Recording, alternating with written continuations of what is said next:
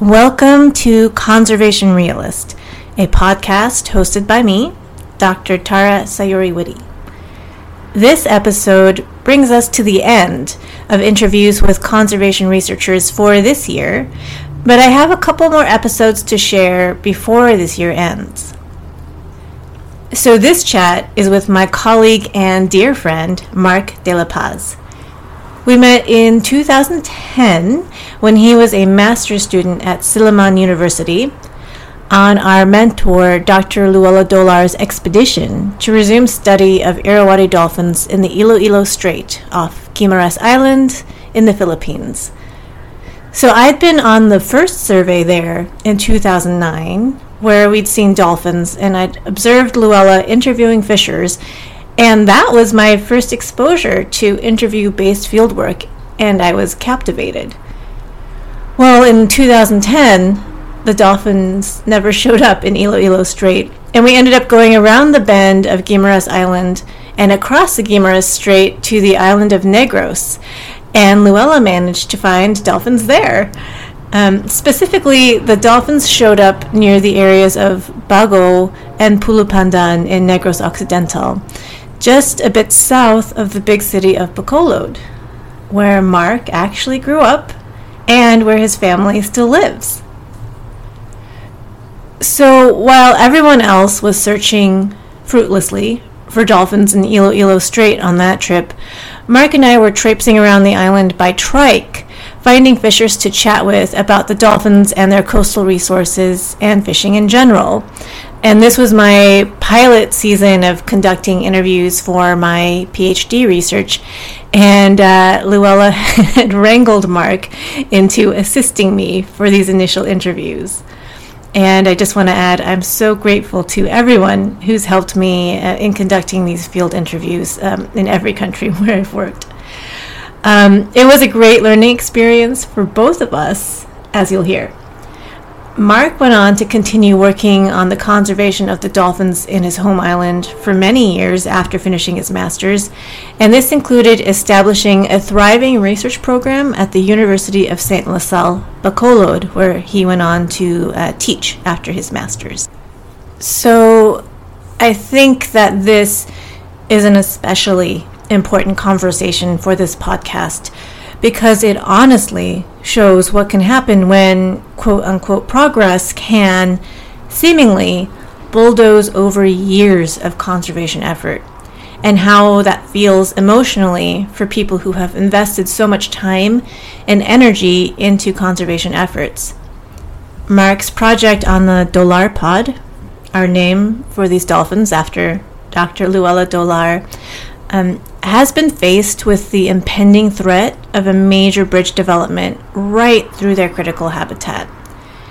And with the Philippines being a remarkably unsafe country for environmentalists, this was an extremely difficult experience for Marc.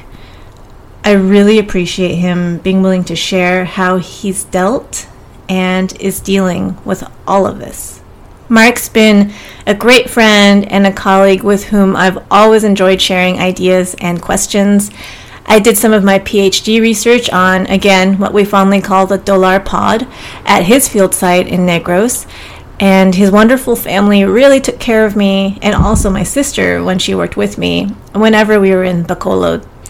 He's one of the people I'm most excited to catch up with whenever we're at a conference together, and he helped organize and also joined the exchange trip between Myanmar Coastal Conservation Lab and the Philippine Reef and Rainforest Conservation Foundation at Danhugen Island off of Negros, which was an amazing experience for the Myanmar team.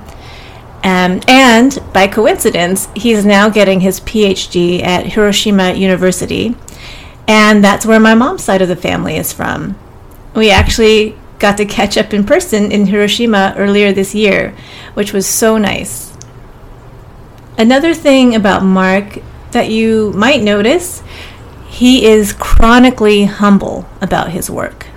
Too humble, I think. And I'm not alone in this opinion. Jean, one of our friends, actually from an earlier episode, another fantastic chat, actually chose him as an unsung hero of conservation. And this reveals an upcoming episode.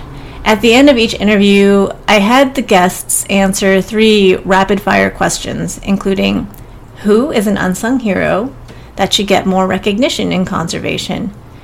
For whatever reason, I thought I'd include all of those responses in a compilation episode at the end, which will be a royal pain to edit. I don't know why I did that to myself, but it will be good. And now you have a teaser for it. And what else? Also, for some context, we regularly, jokingly, tease our dear friend, Dr. Louisa Panampalam, for her partiality to finless porpoises. And yet, Mark himself is now studying them for his PhD. So let's listen to a clip from the lovely song, The Green Touch, by Somo Twin, Ziantet, and Min Min. And let's get into this conversation. Pawuncin lapalaboye lalalo kubale bawaye musa tapabole bawaye tayare minti nai baze mengalona diamond twejile. Yeah, I'm doing well over here, just busy, but I really enjoy doing these interviews. So I enjoy listening to your interviews. I just listened to your last episode again while cooking breakfast. Oh, good. Second time. Cooking. I like your monologues. I mean, it gets more of your own personal ideas. Thank you. I'm shocked by how long I can talk and not realize how much time. You have so much to say, and it's great. I think I was even looking for more, asking for more. Oh no, okay. It's too short. Well, I feel that way about everyone I talk to as well. Like any one of you, I could listen to speak for, hours and hours just to Yeah. I love that you're doing this, and I'm enjoying listening to it. That means a lot. Thank you. And how are you doing over there? Well, I'm still busy with my data, trying to figure out how I can do this with my data. Yeah. I've actually been telling myself I need to read your papers again. Okay. Because like I said, I wanted to write this in a conservation point of view, and like I was thinking of exploring interview surveys like what you did before. Right. Yeah. But I'm not sure I can do it. Well, we can also just chat some other time about that. Sure. Thanks. Yeah. Cool. Have you been seeing some porpoises lately? The last one that we saw was the dead porpoise, and so I did a short necropsy, not enough to tell me anything yet. I haven't opened the stomach yet. I just brought it to the lab. But after that, we didn't see any more the week after. Also because our surveys aren't that regular anymore. Oh, okay. Yeah. And is that picture behind you? I assume that's from... This is from from Negros. It's a mom and calf. Oh, I like that. Yeah, I miss them. I'm sure you do. They're so different from the finless porpoises. Really? Yeah, I don't know what Luisa sees in them. So. Well, maybe someday you'll be able to visit the Gulf of Motama. There's a lot I want to. out there, and they're super close to shore. Oh, really? Yeah, I don't know what they're like out where you are, but pretty frequent sightings. And you mean the porpoises or the Irrawaddy dolphins? Both, but the porpoises are the ones we're seeing very close to shore. And by we, I mean not me, because I'm not there. But yeah, well, I can imagine that the Gulf is like a very wide, sandy area, right? Muddy area. Muddy, very shallow. Yeah. Oh. So, yeah, that might be, if you're going to get excited about finless porpoises, that might be a place to do it. I hope so. But if it's muddy, then probably it's harder to like record them with a drone, right? Yeah, maybe. I'd like to look into it, but I haven't had many survey days out there myself, just because it's not the easiest to get foreigners into the field. So I don't know. I'll have to talk to the team about how the water visibility changes. Yeah. When I've been out there, it's been, especially close to shore, it's very muddy. Uh, Yeah, I can imagine. It's probably the same as in Negros, right? Muddy. Muddy. Muddy, yeah. Chocolate milk. But they're doing, I have to follow up with them. They've got some hydrophones donated to them, some F pods. Oh, that's nice. That's nice. I Yeah. want to try that too in the future. Okay. Yeah. I highly recommend it. Well, just because there's people who can help with that. So, Oh, that's good. That's good. yeah. Yeah. So it's nice to see you again after having met up I briefly. know, yeah. It was really nice, and it's nice for me to see your brother and your whole family. Actually, I always see them on Facebook. It was really Yeah. nice to finally see them. Yeah. I wish I'd had time to see your parents again too. Well, But you're always welcome to visit the Philippines. I hope to. I hope to. I really hope to in the near future. In Hmm. the near future. We Before will welcome you there always. uh, yeah, so you and I met on my second trip to the Philippines. So I'd been with Mm-hmm. Manila Mm-hmm. the year before. And then it's hard to believe this was in 2010 that you and I were on this. 2010. Yeah, I know it was so long time ago. Yeah. I know. Yeah, yeah. Well, that was the start of my second year for my master's. Yeah. Okay, yeah. So I was just getting to know the ropes. Well, it was so cool to me because, as you know, my PhD took me to many different sites, Mm-hmm. and I Mm-hmm. only really focused in Malampaya Sound. The other ones were kind of quick visits, but it was cool to me to think that over all my years doing that, and then my postdoc, and even into my work in Myanmar, you were steadily working on the Dolar pod. The larvad, yeah. On these Guimaras and Iloilo Strait dolphins. And I always thought that was kind of comforting in a way that someone was Well, working on also them. because it was very convenient for me because the site was just like 40-minute drive from where I stay. Yeah, So very convenient and I really felt at home. yeah, that's nice. Had you known when you were growing up in Bacolod that there were dolphins or porpoises off the coast? Never, never. A lot of people don't even know that there are dolphins in the Philippines. So Oh, really? um, I was really surprised. Yes, that was the first time, right? I mean, when we started interviewing, a lot of people said they never heard about dolphins in that area. And Wow. even I was doubting, why were we doing this? Why were we looking for dolphins that I never heard of? So yeah, that was really something for me because what was known before was there were dolphins on the other side of the island in Tanyon Strait, where they had a very lucrative dolphin watching industry. So, and it was the habitat was clear blue waters and like very the typical habitat for the typical dolphins that we know of. So that's what we knew of. We never knew that our muddy waters had a special kind of dolphin like the Irrawaddy dolphins. Yeah, yeah. It's every time I go to muddy waters now in Southeast Asia, I'm like, could there be, I is know, there me one? too. Me too. Every time I fly the plane to Manila and I just look at the window and I see a muddy Uh, area, I'm already looking for Irrawaddy dolphins. Yeah, and we've talked about this before. It would be such a dream to be able to do this like large scale exploration of Yeah, possible Irrawaddy dolphin I habitat. know. What our research really made me realize was there was so much possibility of discovering more populations that we never knew before. Yeah, absolutely. Yeah, there's a lot of work to be done out there. Um, but I think the work you've done really touched on another big gap in the work on the species and a lot of similar species, which is focusing on a site and figuring out, okay, how do we actually conserve these small subpopulations, right?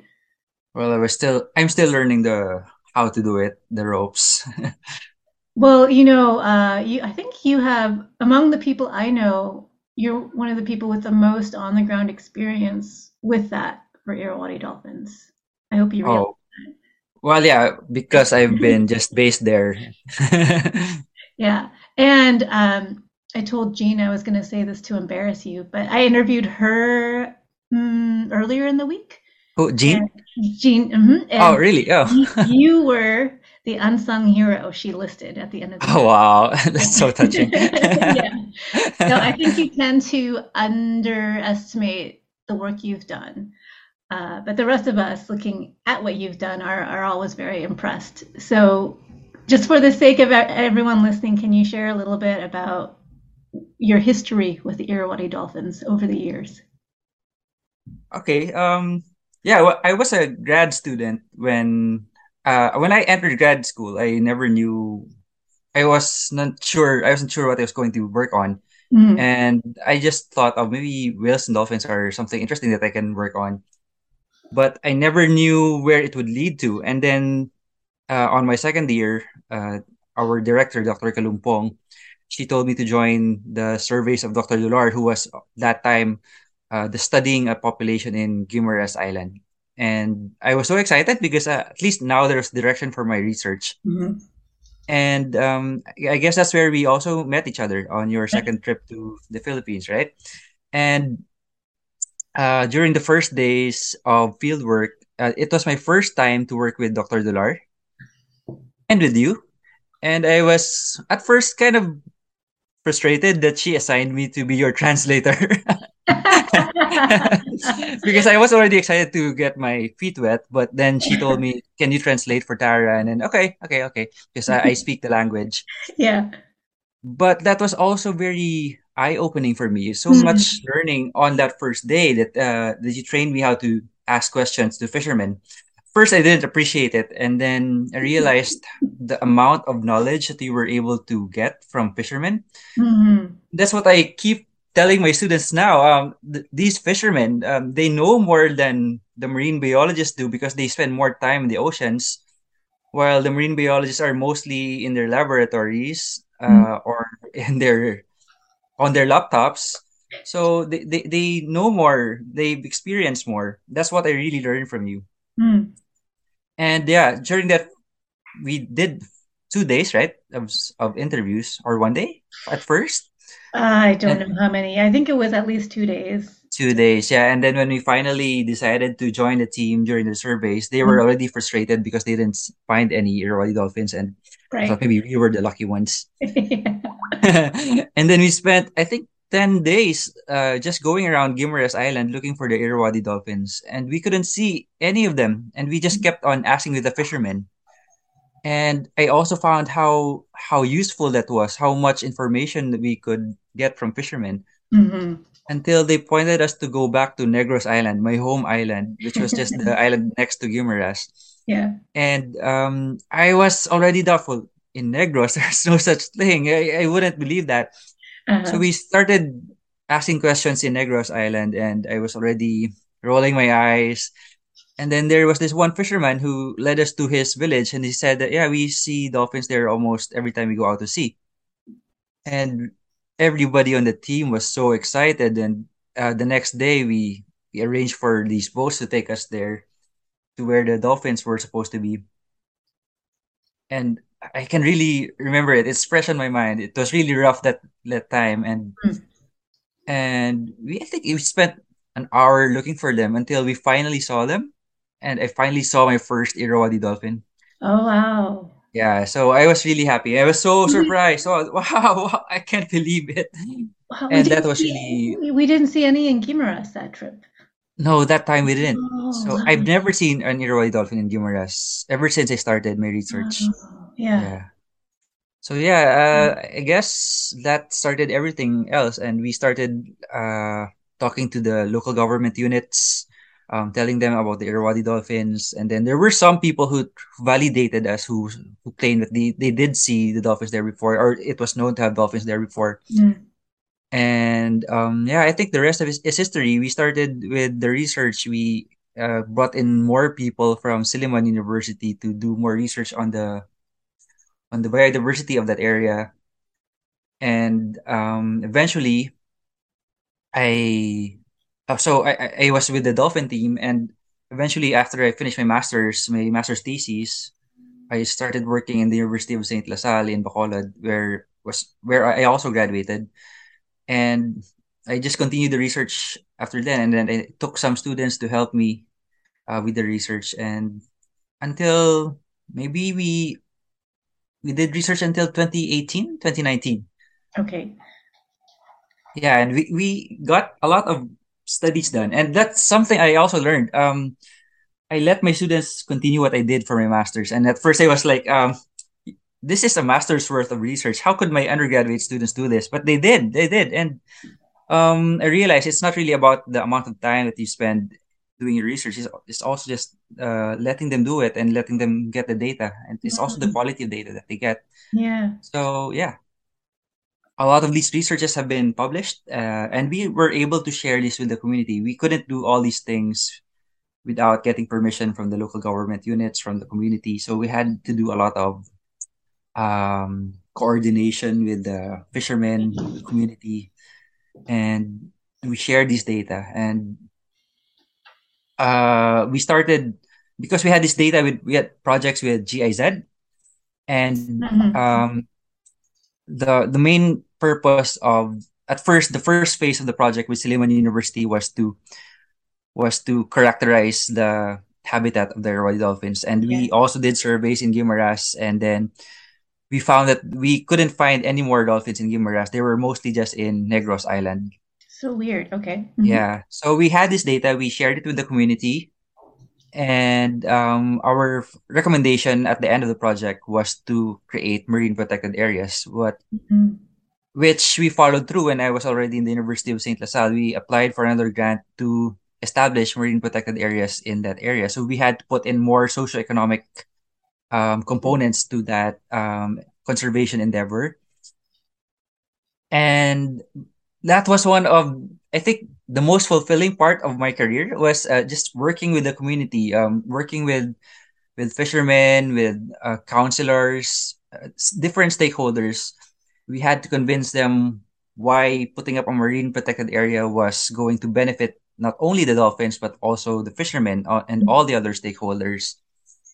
That was the fun part because at first we met a lot of resistance from the fishermen, especially because, of course, if you're a fisherman, why would you want people to limit your fishing grounds, right? Right. Right. So, well, coming from as a background, being trained by Dr. Alcala, who Mm. was the pioneer of marine protected areas in the Philippines, we started educating them. We showed them examples like Apo Island, um, how this benefited the fishermen in the long term, and Mm. why their involvement was very important. And through the years, it's just there was a change in their behavior, which I Yeah. was able to see.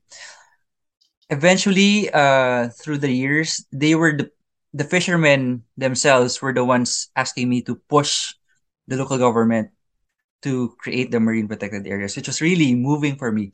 At first, Yeah. they were very resistant, and then through education, through collaboration, they were able to convince themselves that marine protected areas were indeed helpful for them. So I saw that change, and I was that was one of the most fulfilling part of my career. Yeah, seeing people work with you Yeah. for conservation. Um, Conserving an Irrawaddy dolphin species isn't easy because Right. you're talking about interactions with fishermen who would Yeah. of course always say, "How about us? Why are you conserving an animal and while we are living in poverty, having a hard time even feeding ourselves? How about us? Why are the dolphins much of your priority than us?" So Absolutely. it was Yeah. really hard. Yeah.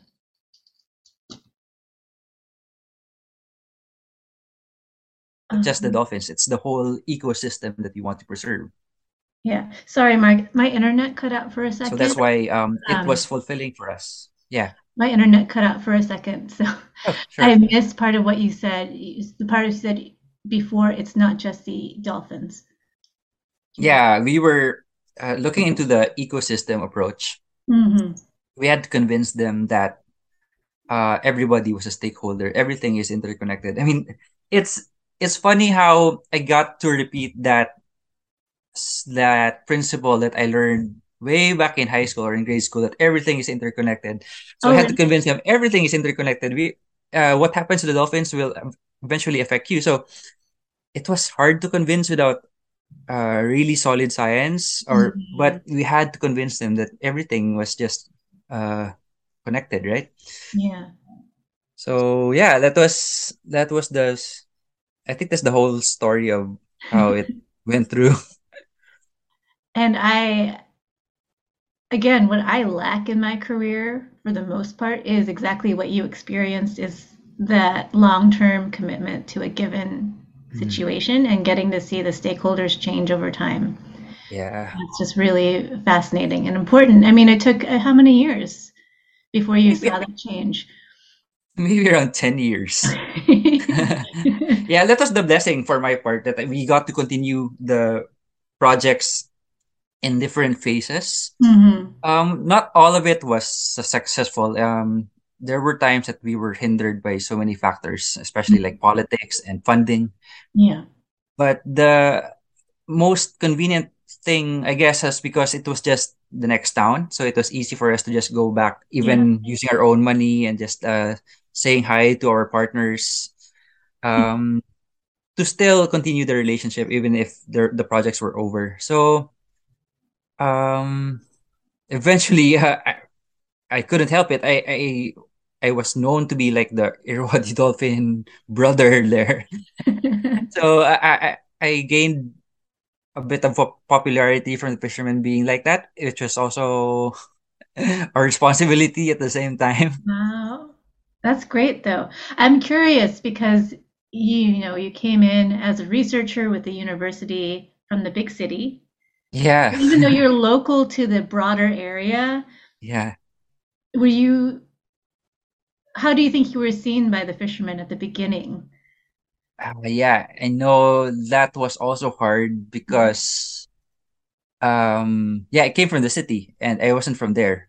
So I had to really learn the language. I mean, not the language, we have the same language, but the situation, Hmm. like don't come into to the community feeling like you're this big shot guy. You have to be um humble.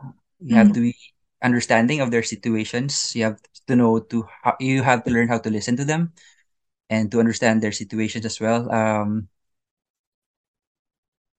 They will say many things that will probably contradict what I used to believe in, but I just had to be open to what they were saying. Mm.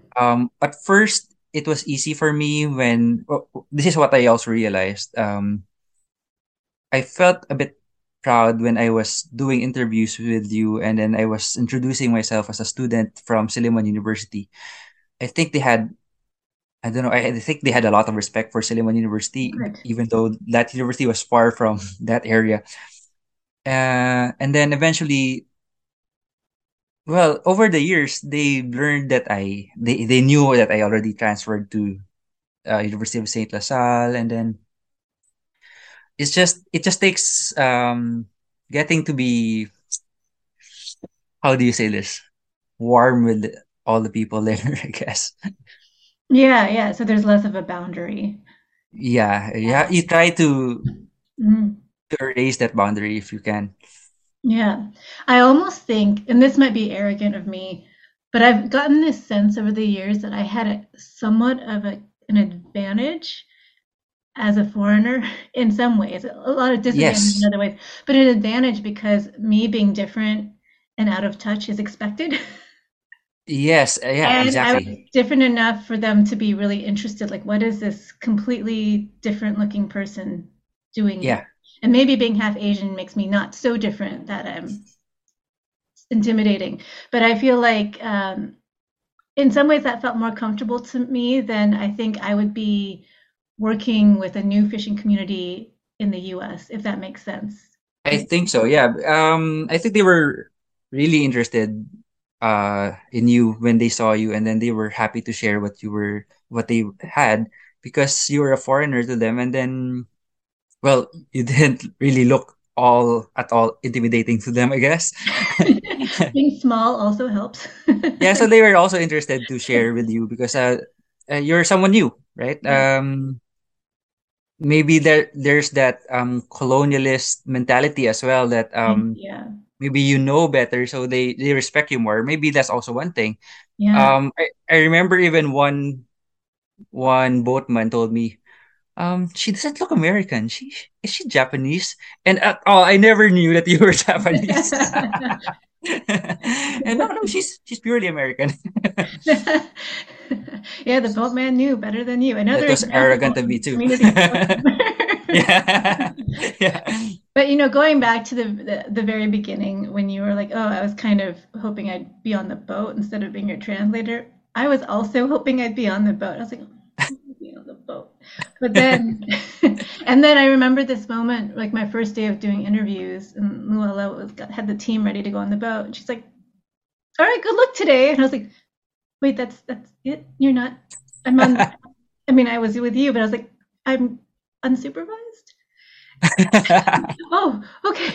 And it was really so I was really relieved to have you, but it was such a good learning experience for me. That kind of launching of no, you have to do this now. Someone's not going to hold your hand through the whole process. Well, now that you say it, I never knew that you didn't know what you were doing then. I was just looking up to you and just following you. um, how did it feel to like make that decision to keep working on these dolphins after your thesis? Well, I really wanted to continue that work because when I was younger, I really loved watching Free Willy Oh yeah. and maybe Jurassic Park. So, and maybe also Discovery Channel and National Geographic. And I would see that there were these very long-term researches of, well, these scientists just following killer whales for 30 years or more, and then able to make this connection with the species that they were studying.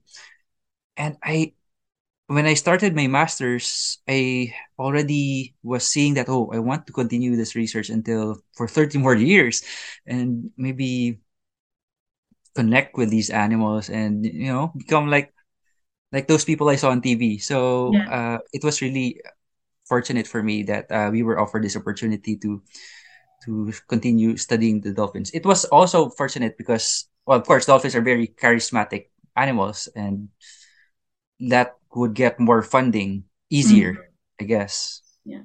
Although you could have found a species that was a little easier to relate to. Oh, what? Sorry. You could have found a species that was easier to relate to as a researcher. Like Also, yeah, because dolphins, Irwin dolphins are they don't make shy. it easy on you. Yeah, yeah. They're shy like me. Yeah, exactly. There you go. um, I had a question, and where did it go? Oh, and I also feel like again you underplayed your work, I think, in having this whole research program where students could learn how to do research.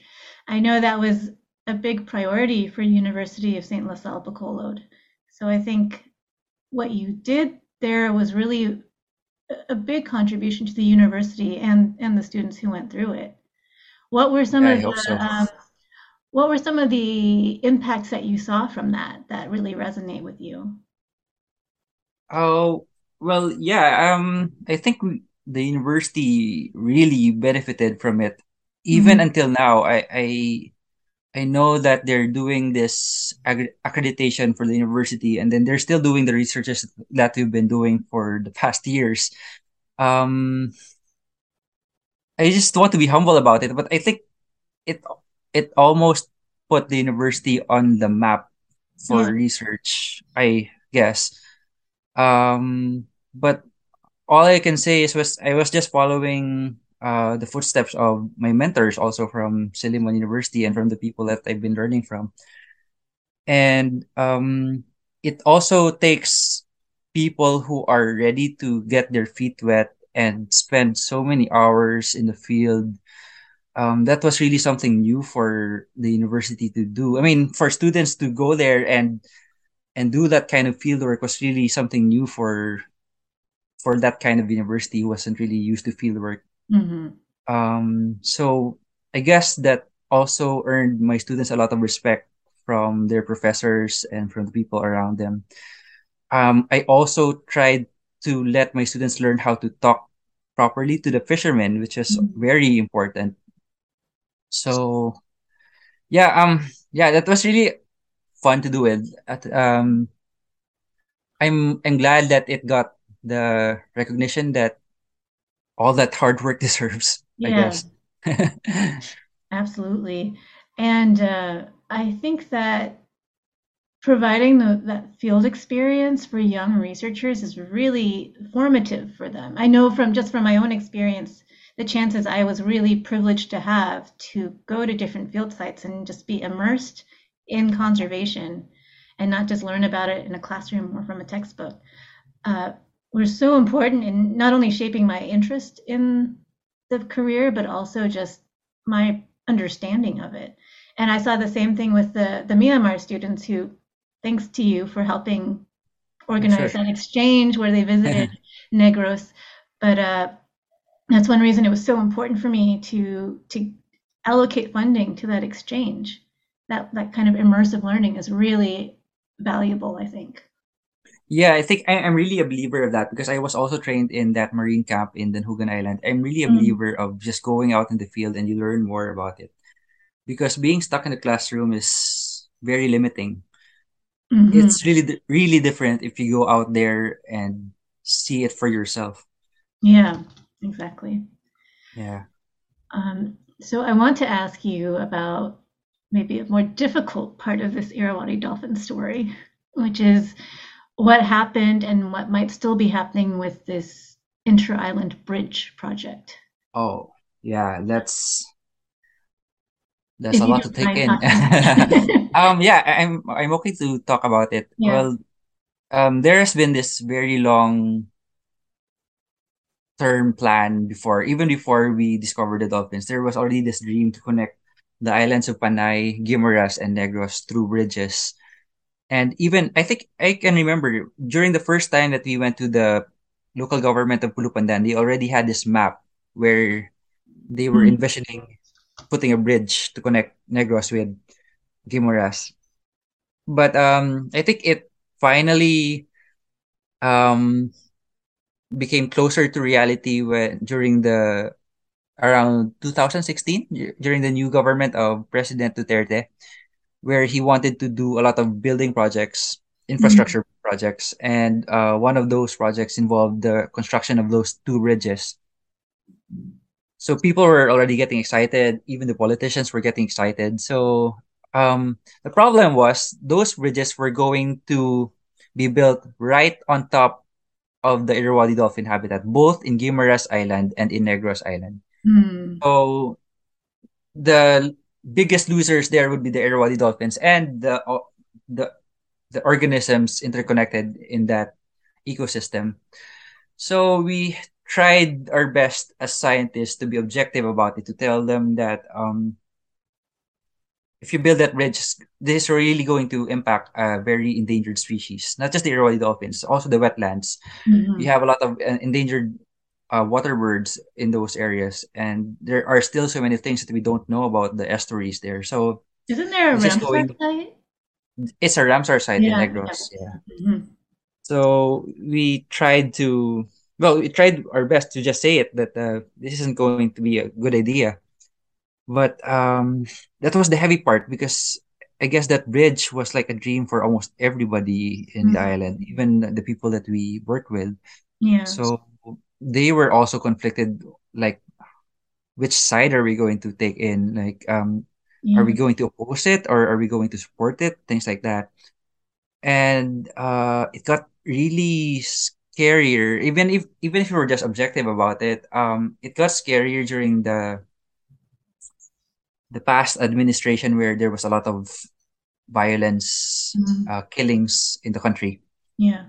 Um, people were this drug war wasn't only just targeting drugs; they were also targeting people who were opposing the government in several ways, like especially environmentalists who were opposing projects in very sensitive areas. Mm. I think it was also that time when the Philippines was labeled as the most dangerous place to be an environmentalist. Yeah. So Can you imagine that? We were so anxious about it, so we were so scared that we tried not to be so reactive to these things. We tried our best to be just there, to be a stable voice for the dolphins and for the ecosystem. And then this was also the time that they were doing the environmental impact assessment for that bridge. And they shared their report during a stakeholders meeting. And for several times that they shared the report, they did not mention the Irrawaddy dolphins or the dugongs or the turtles. So as being a stakeholder, we tried to tell them that you forgot one very important thing. The Irrawaddy dolphins are there. It's an endangered species. And they kept on ignoring us until eventually I think it became like a circus, and it became too sensitive that the people involved started saying, Mark, you gotta just shut up and keep quiet, lie low. Okay. And yeah, we were even banned from doing our research in one of our partner communities because they were angry because we were just saying things about the Irrawaddy dolphins that were probably going to stop the bridge from being constructed there.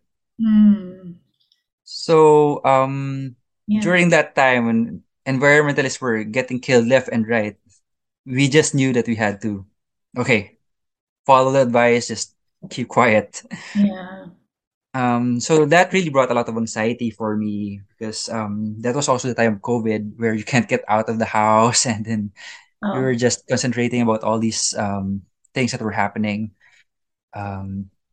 Yeah, that was really heavy for me. So um, it was also hard to get support from many people because they knew that we were going against big people, Yeah. big organizations.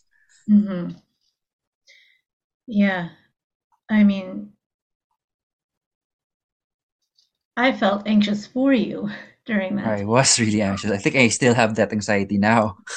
That's understandable, Mark. I mean, that's a lot to go through.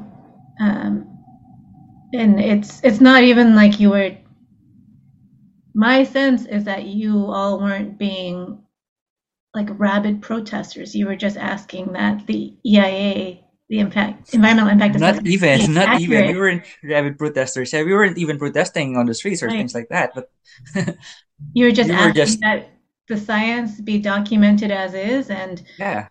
I mean,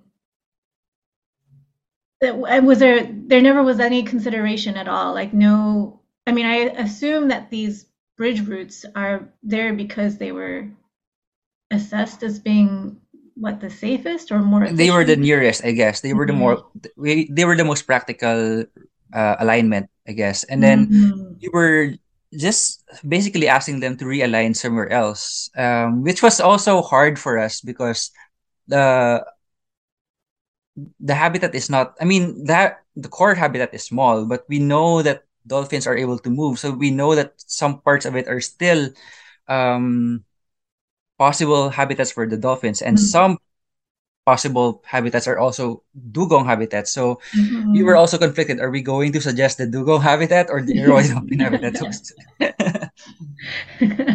Which So one is cuter?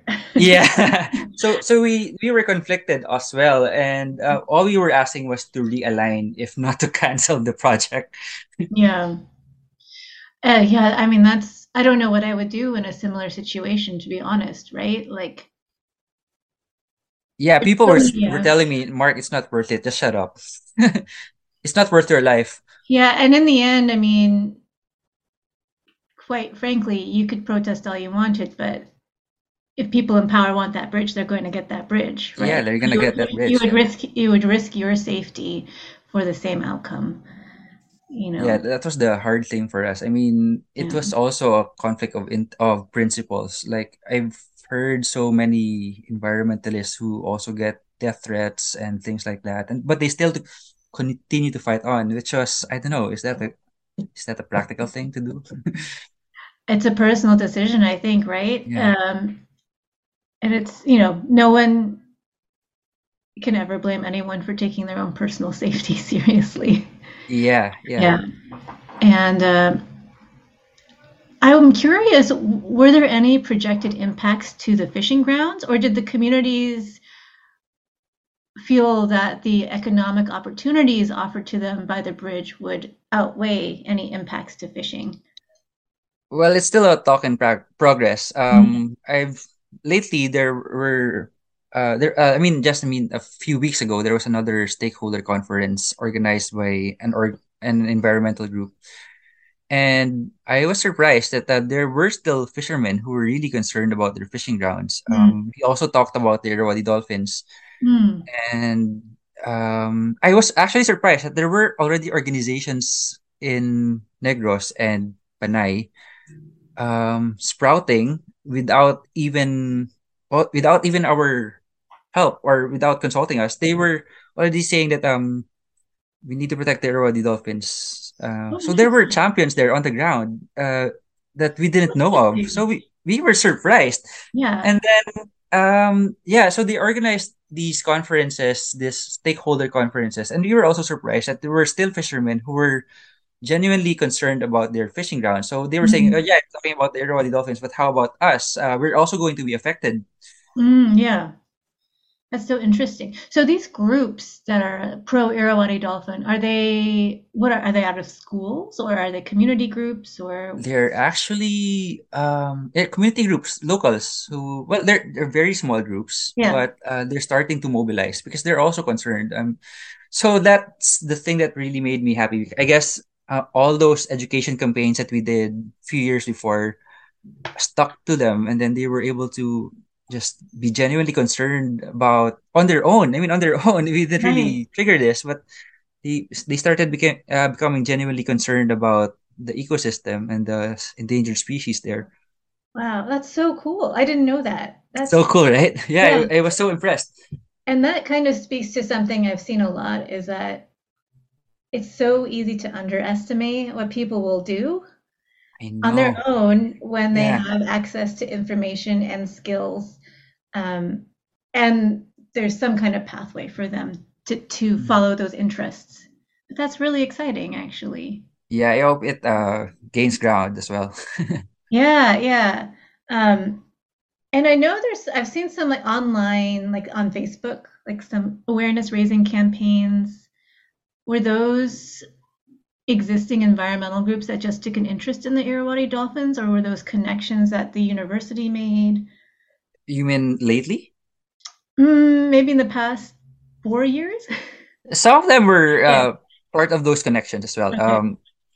We tried to ask help and collaborate with as much organizations as we could. We were really a small group.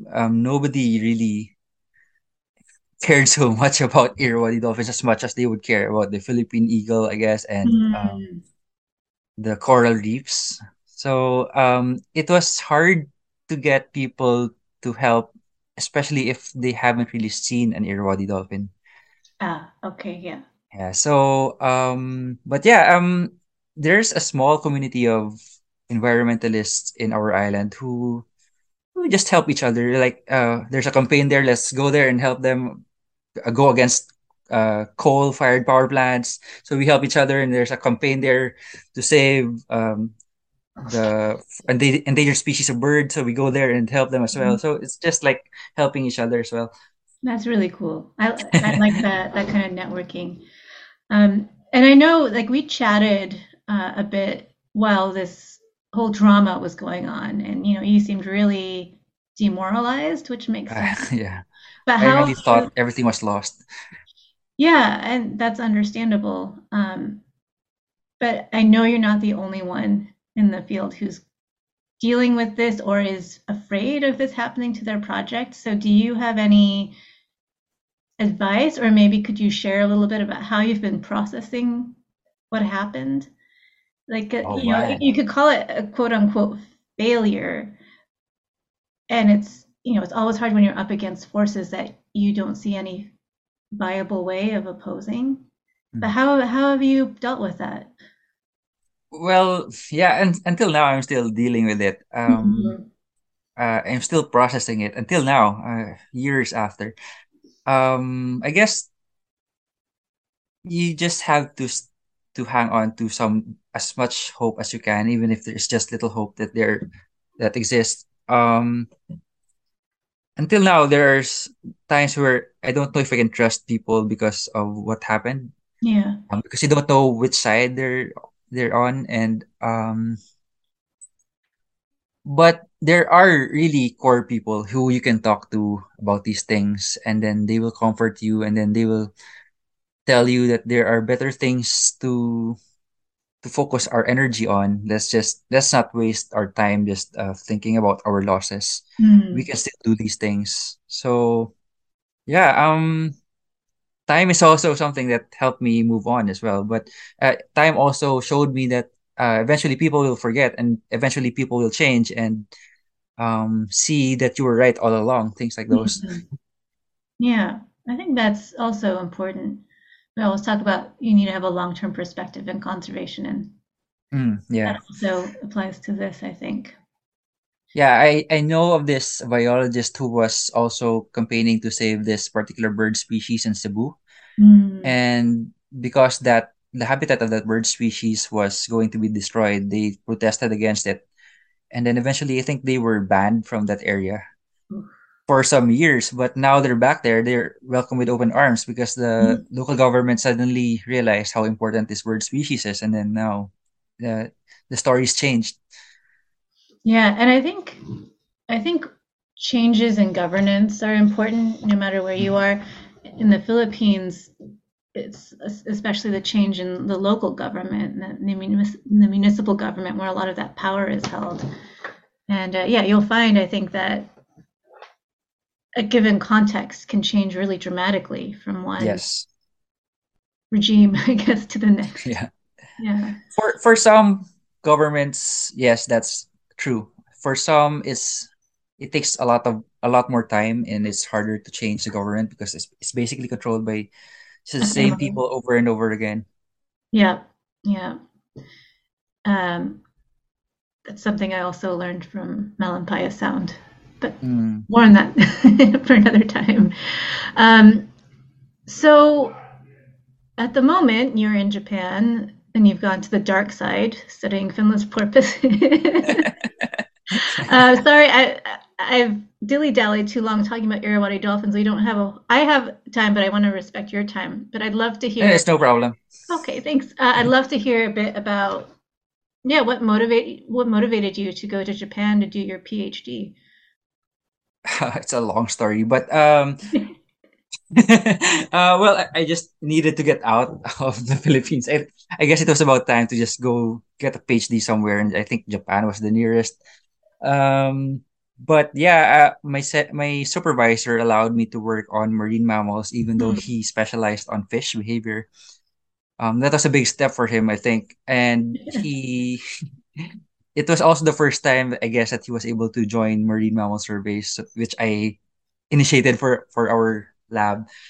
And so we worked on this species, the Findus porpoise, which was very nice because it lives on a somewhat similar habitat as the Irrawaddy dolphins, very estuarine and very murky, shallow coastal areas. Mhm. So he said that maybe you can do this and then you can apply this for Irrawaddy dolphins in your area, which I realized, yeah, maybe this could work. And then over the years, I realized that nah, our site has rougher seas and Oh, murkier water, so I don't know if I could really use a drone for Irrawaddy dolphins. But yeah, I think it's worth a try. yeah, definitely. Finless porpoises are really hard to study more than Irrawaddy dolphins because they're very solitary. They're not social animals. I think they're more shy than Irrawaddy dolphins. So I don't really relate to that kind of shyness for an animal. And yeah, you can't identify them because they don't have dorsal fins. So it's Right. hard to see who is who Yeah. when you see them. Yeah. I thought Irrawaddy dolphins were frustrating because of their Me tiny little too. fins. Yeah, me too. This Yeah. one is harder, more challenging. Yeah. Um, and when we met up in Japan, it was really interesting to hear about your experience living and studying in a country that's new to you. But you'd also mentioned some differences you've noticed in how the Japan approaches conservation versus the Philippines. I'd love to hear some of your thoughts on that. When I was in the Philippines, I was really engrossed in conservation work. It was a lifestyle. It was a religion for me because, like maybe you saw that on social media, like um, trying to avoid plastic straws and these things, and Yeah. trying to live a minimal impact lifestyle as much as possible. When I came here in Japan, it was sort of different because this was a very developed country, one of the richest countries in the world, I guess. And then um, plastic straws weren't really the problem. Oh, yeah. And yeah, like in the Philippines, we try to minimize our waste as much as possible, whereas in Japan, everything that you buy is like disposable. You have to dispose Mhm. everything. But you see also how efficient their waste management is. The streets are all clean, everything is so clean. When there's so much things that you can dispose of, Yeah. so it was really like confusing for me. It's a really different reality for me. Yeah. Yeah, and I think it's also because it's already a developed world. Mm. Their concerns are much more different. Okay. Yeah. Like I asked uh about the construction of the bridge because I read in literature that the Phyllis purposes were also affected when they dredged the area for sand, and they also constructed bridges. So I I drove asked, across one of those bridges. yeah, there were so many bridges Mhm. around these islands in the Seto And they're Inland Sea. pretty recent, relatively recent. Yeah, Yeah. so I guess it also affected the fisheries and the dolphins. I Ah, mean the porpoises. interesting. So I asked around if I asked my sensei if there were protests against these projects, and I think it's very Japanese that they don't protest; they just follow. I think, but it's also because the fishermen were compensated, Ah, or they were also they shifted to another species from what they used to fish. okay. So it was Mm. the way I heard it was not really hard for them to accept that bridge or to accept those projects that damage their environment. But that's why I'm really engrossed into digging more about what happened because I want to see Hmm. how they learn from those things. That would be really interesting. And I hadn't thought about because like I said, I drove over that bridge and both my mom and uncle were like, "Oh yeah, these are new. These were never here when we were growing up." Oh, really? Yeah, yeah, yeah. They used to go swim on those islands as kids, but they'd have to take a boat. Oh, cool. Yeah. Uh, and then I was like, okay, I knew you were studying finless porpoises in that same area. I never put two and two together that bridges and habitat. That would be really cool to look into because, you might say, whoever's giving you this information might say it was easy for the fishermen to adapt. And maybe they're right. I don't know. But Hmm. it'd be interesting to get an insider's perspective. I know, yeah, right? That's something that I really want to look into, but the language is really a barrier. I don't know how to speak Japanese, so it's going to be hard for me to talk to, especially the old fishermen who would have been affected, right? Mm-hmm. Yeah. Yeah, well, I hopefully you're able to. I mean, I was able to do my initial interviews with someone like you, so maybe I know. you can That's find what I that. thought of as well. Yeah, yeah, because I feel like there's a lot of interest, at least in my experience, among younger researchers in learning how to do interviews. And I think it's a valuable skill to teach anyone. So I wouldn't be surprised if somehow you could find maybe a younger local student. Whether you have the time to do that, I don't know. But in theory, Yeah. it seems like it might work. I am still looking for that someone to help me. Yeah. I'm Yeah, also talking to other professors as well. that's a good idea, like from different departments. Yeah. Yeah. And for the finless porpoises you're studying, are there any threats facing them? Is there bycatch going on, as far as you know? So far, I haven't really seen bycatch. I only saw a dead porpoise floating somewhere. We don't know what caused its death, but I think bycatch isn't that high in the area where I study, but Mhm. it's also happening in other areas of Japan, just not here. Um, like I said, I think it would mean better if I knew how to talk in Japanese and do interview surveys. Yeah. But out of all the countries where I've done work, I only became conversant in Tagalog and a little bit Bahasa Indonesia, not to the point where I could fully conduct or understand interviews. And I was still able to, if you're strategic and mindful about it, you can learn a lot even if you can't 100% understand what's going Yeah, on in the yeah. conversation at the time. Yeah. So I'm curious, are there any other perspectives you've gained from being a student in Japan about what you want to do in the future with your work, or what could be done in the Philippines, for example? Well, I think one thing that I also want to share with you, Tara, is maybe also from you because you live in the States. Um, Here in Japan, it's everything is so much different from the Philippines. Everything is so much efficient, and I guess they've already gotten things figured out. And I try to look at these things that uh, if nature did suffer at some point of their history for this development to happen, and for Mm. them to maybe restore forests around their areas, um, it also made me realize like go around Japan and all their rivers are cemented. I mean, the Mm. banks of the rivers are all cemented. If that happened in the Philippines, I would really feel bad about it because I know that a lot of the biodiversity will be affected.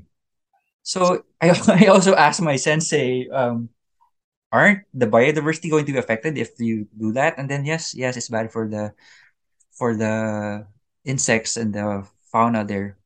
But I couldn't really see that they were complaining about it or Right. it affected them in a certain way. Mhm.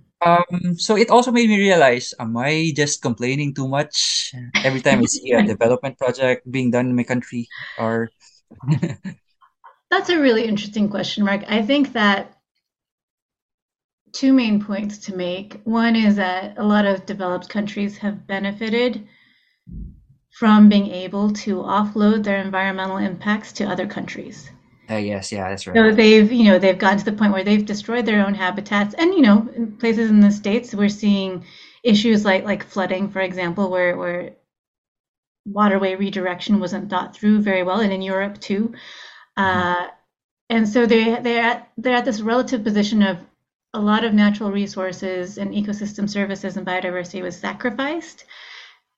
And I wouldn't say that was necessary, but that's how it was. Mhm. Now these countries are at a certain status where they can now start using natural resources from other places, and then they can start restoring their own areas. Yeah, It's kind of maybe yeah. an oversimplified way, but that's maybe the general trend.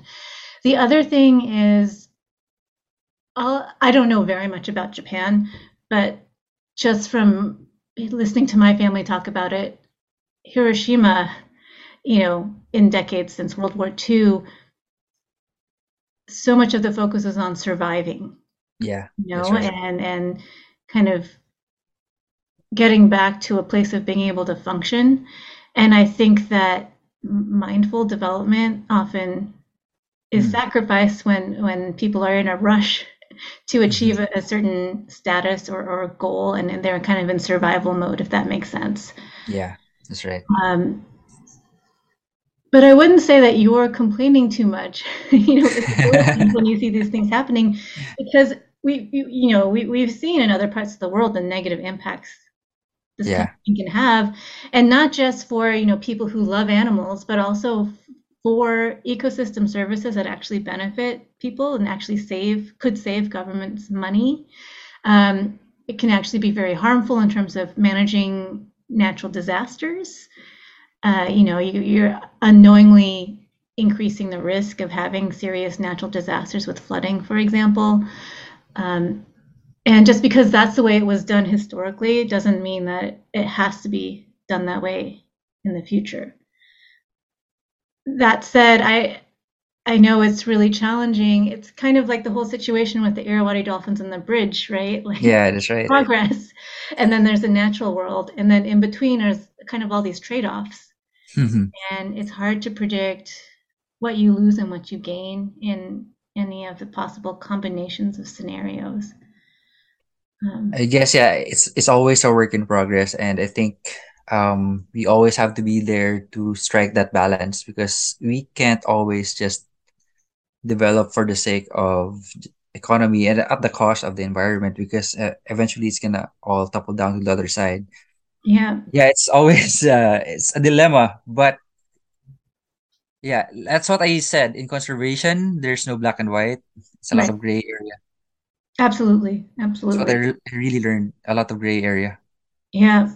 And that's what I think, speaking back to your early inspirations from like National Geographic or documentaries, that's something I don't think a lot of documentaries capture well enough. You know what I mean? Yeah, Like we're used to hearing about storytelling and conservation more concrete, something bad's happening against something that's good and that we want to save, whereas it's all really kind of intertwined. But yeah, I learned, I know more about conservation in developing countries than I do about conservation in developed countries, to be honest. hmm hmm But it is always very sobering for me to come back to the US after having been in the field or working in Southeast Asia and just see how different the contexts are. Yeah. The realities are so different. Yeah, it really is. So for you in the future, do you have any idea of what you might want to do? I mean, I know you've got to focus on your PhD for another few years, but Yeah, I'd still want to continue my work in conservation, but I also want to learn from other champions who've been doing it very well in other countries where there are Irrawaddy dolphins. So I really wish I have this opportunity to visit Myanmar and even Daniel Kreb in oh Indonesia yeah. and Luisa in Malaysia. Um, I think they're really doing very awesome jobs in what Mhm. they do. And those are the things that I want to learn from and probably bring it back to the Philippines and yeah, immerse myself in that field, in that environment with fishermen and just working with them. Hmm. It's really nice. I really admire those people. I share that admiration. And Mhm. it makes so much more sense to learn from people like them than from people from other countries because one, I think, sad reality of Southeast Asia, it's such a rich region in terms of its biodiversity and culture and just the fantastic people that I know that work there. Most of the countries really struggle with, shall we say, just and transparent governance. Yeah, And so I think you all face very similar I issues think in so. that Yeah, I way. think Yeah. so. Mm. It's a struggle. Uh, that's what I also realized. Conservation is often unrewarding or Mhm. ungrateful. Mhm. Uh, but you have to have that passion for doing that kind of work. Yeah. Or maybe while I was preparing for our interview, I realized maybe if you don't have that passion, you wouldn't be so attached and you wouldn't be so affected. Maybe that's also a good thing. It's time to go back to some meditation, Mark. Try to cultivate both finding the meaning in things and the non-attachment. Yeah, right. Yeah, I mean, well, like for people that we hire, like artists, to do these things, to do artworks, so that we can get the word out there. You hire them, you give them money, and they're not so attached to what you want to do. So but so maybe they're not so affected with all these things that are happening. I don't know. yeah, I mean, that's the challenge of any kind of purpose-driven career, Yeah, like you put so much of yourself, it's not just a job, it's yeah, it's not a job. your identity in some cases, it's your your moral beliefs, Mm-hmm. and it's like your drive for the impact you want to have on the world. Mm-hmm. And I think that can be a positive influence on people. It can also be a negative influence, right? Like either like like you're expressing, you have so much personal anxiety, and it can impact your mental and emotional, maybe even your physical health.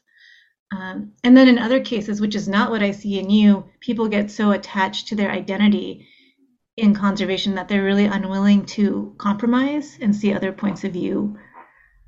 Yeah. You know? Well, that time when I had to like escape the Philippines and just be here in Japan and try to forget about what was happening in the Philippines was also a good time for me to rest and just try to detach slowly a bit Yeah.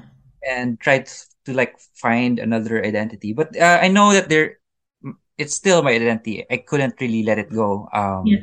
fully. So I don't think I was really detached to it. I'm still for conservation. And Yeah. yeah, like you said, it might be a good example or a bad example at the same time. Like I said, during that stakeholders conference, one of my students who's also now working in conservation, she also attended online, and then without me asking her, she tried to ask attacking questions to the DPWH, the government in charge of building the bridge. In my mind, oh, please just shut up, just keep quiet. Let's just keep quiet for now.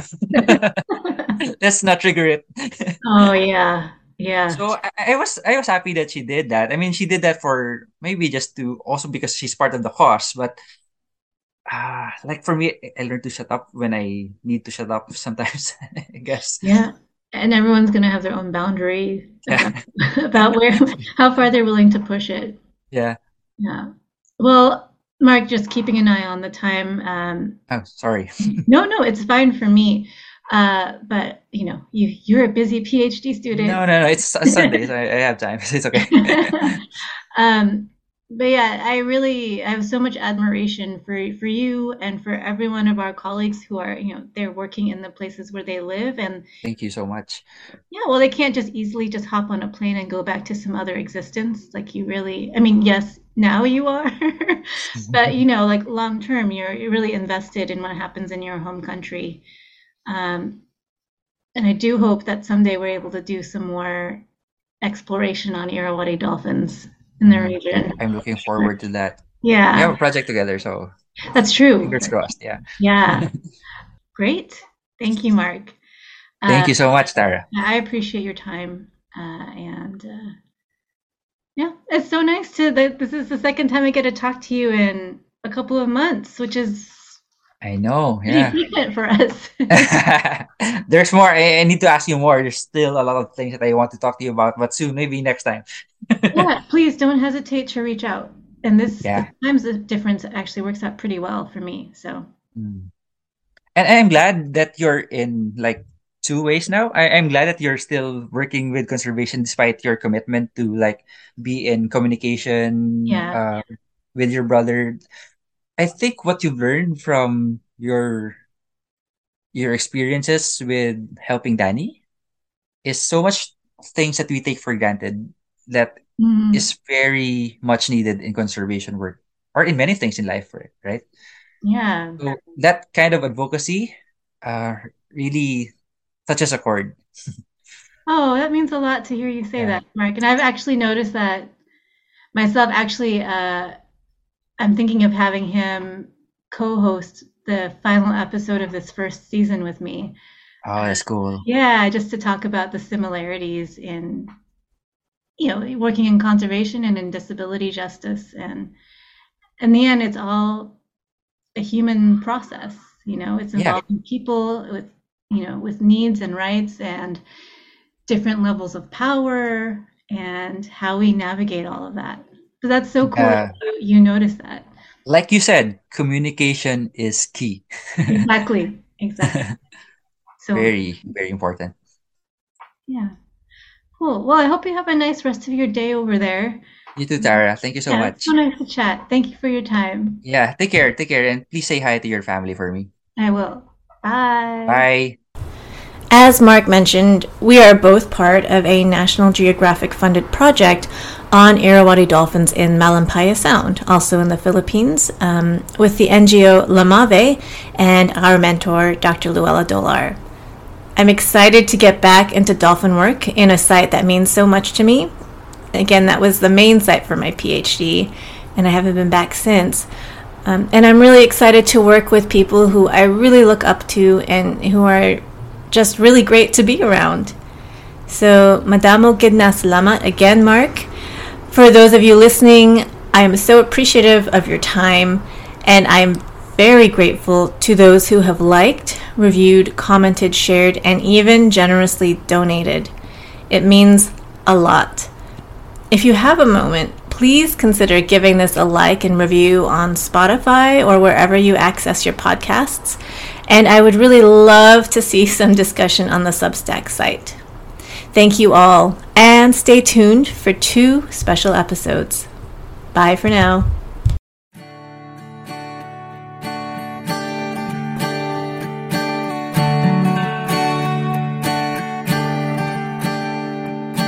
Jala hey, Dokabaji yes in Kodan Rena Swinley, Ludaro Alon Pyo Shenzayare Biswane, Tupyone up you slowly. Say Lani, Lapaji ye Gongo sound it to Ladri. Nation Lumia Bea Rima to Tele Go Sheware me buhe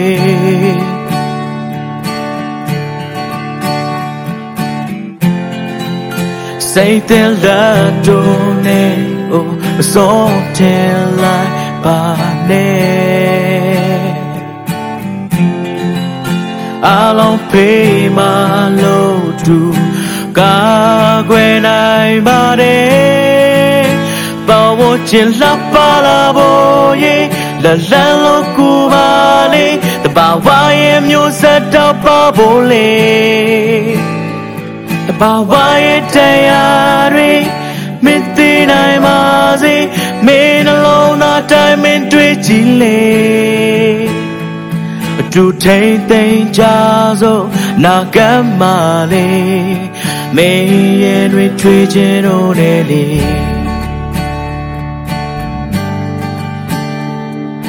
So shortly, Mimi Tazu Nico Maunama time belly. When it trees a lot, they sound galley take day. Ludai Makosita on she be.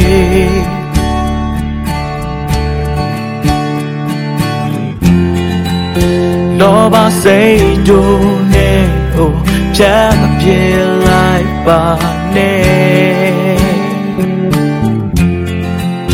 Minga salo do do ga when I bade but watching la palaboye la lalo kubale the bawayem you set up a bole The Bawaye Tayari, midnight mazi, made alone that time in Twitchile. To take the jazo, Nagamale, may and retreat on Ellie.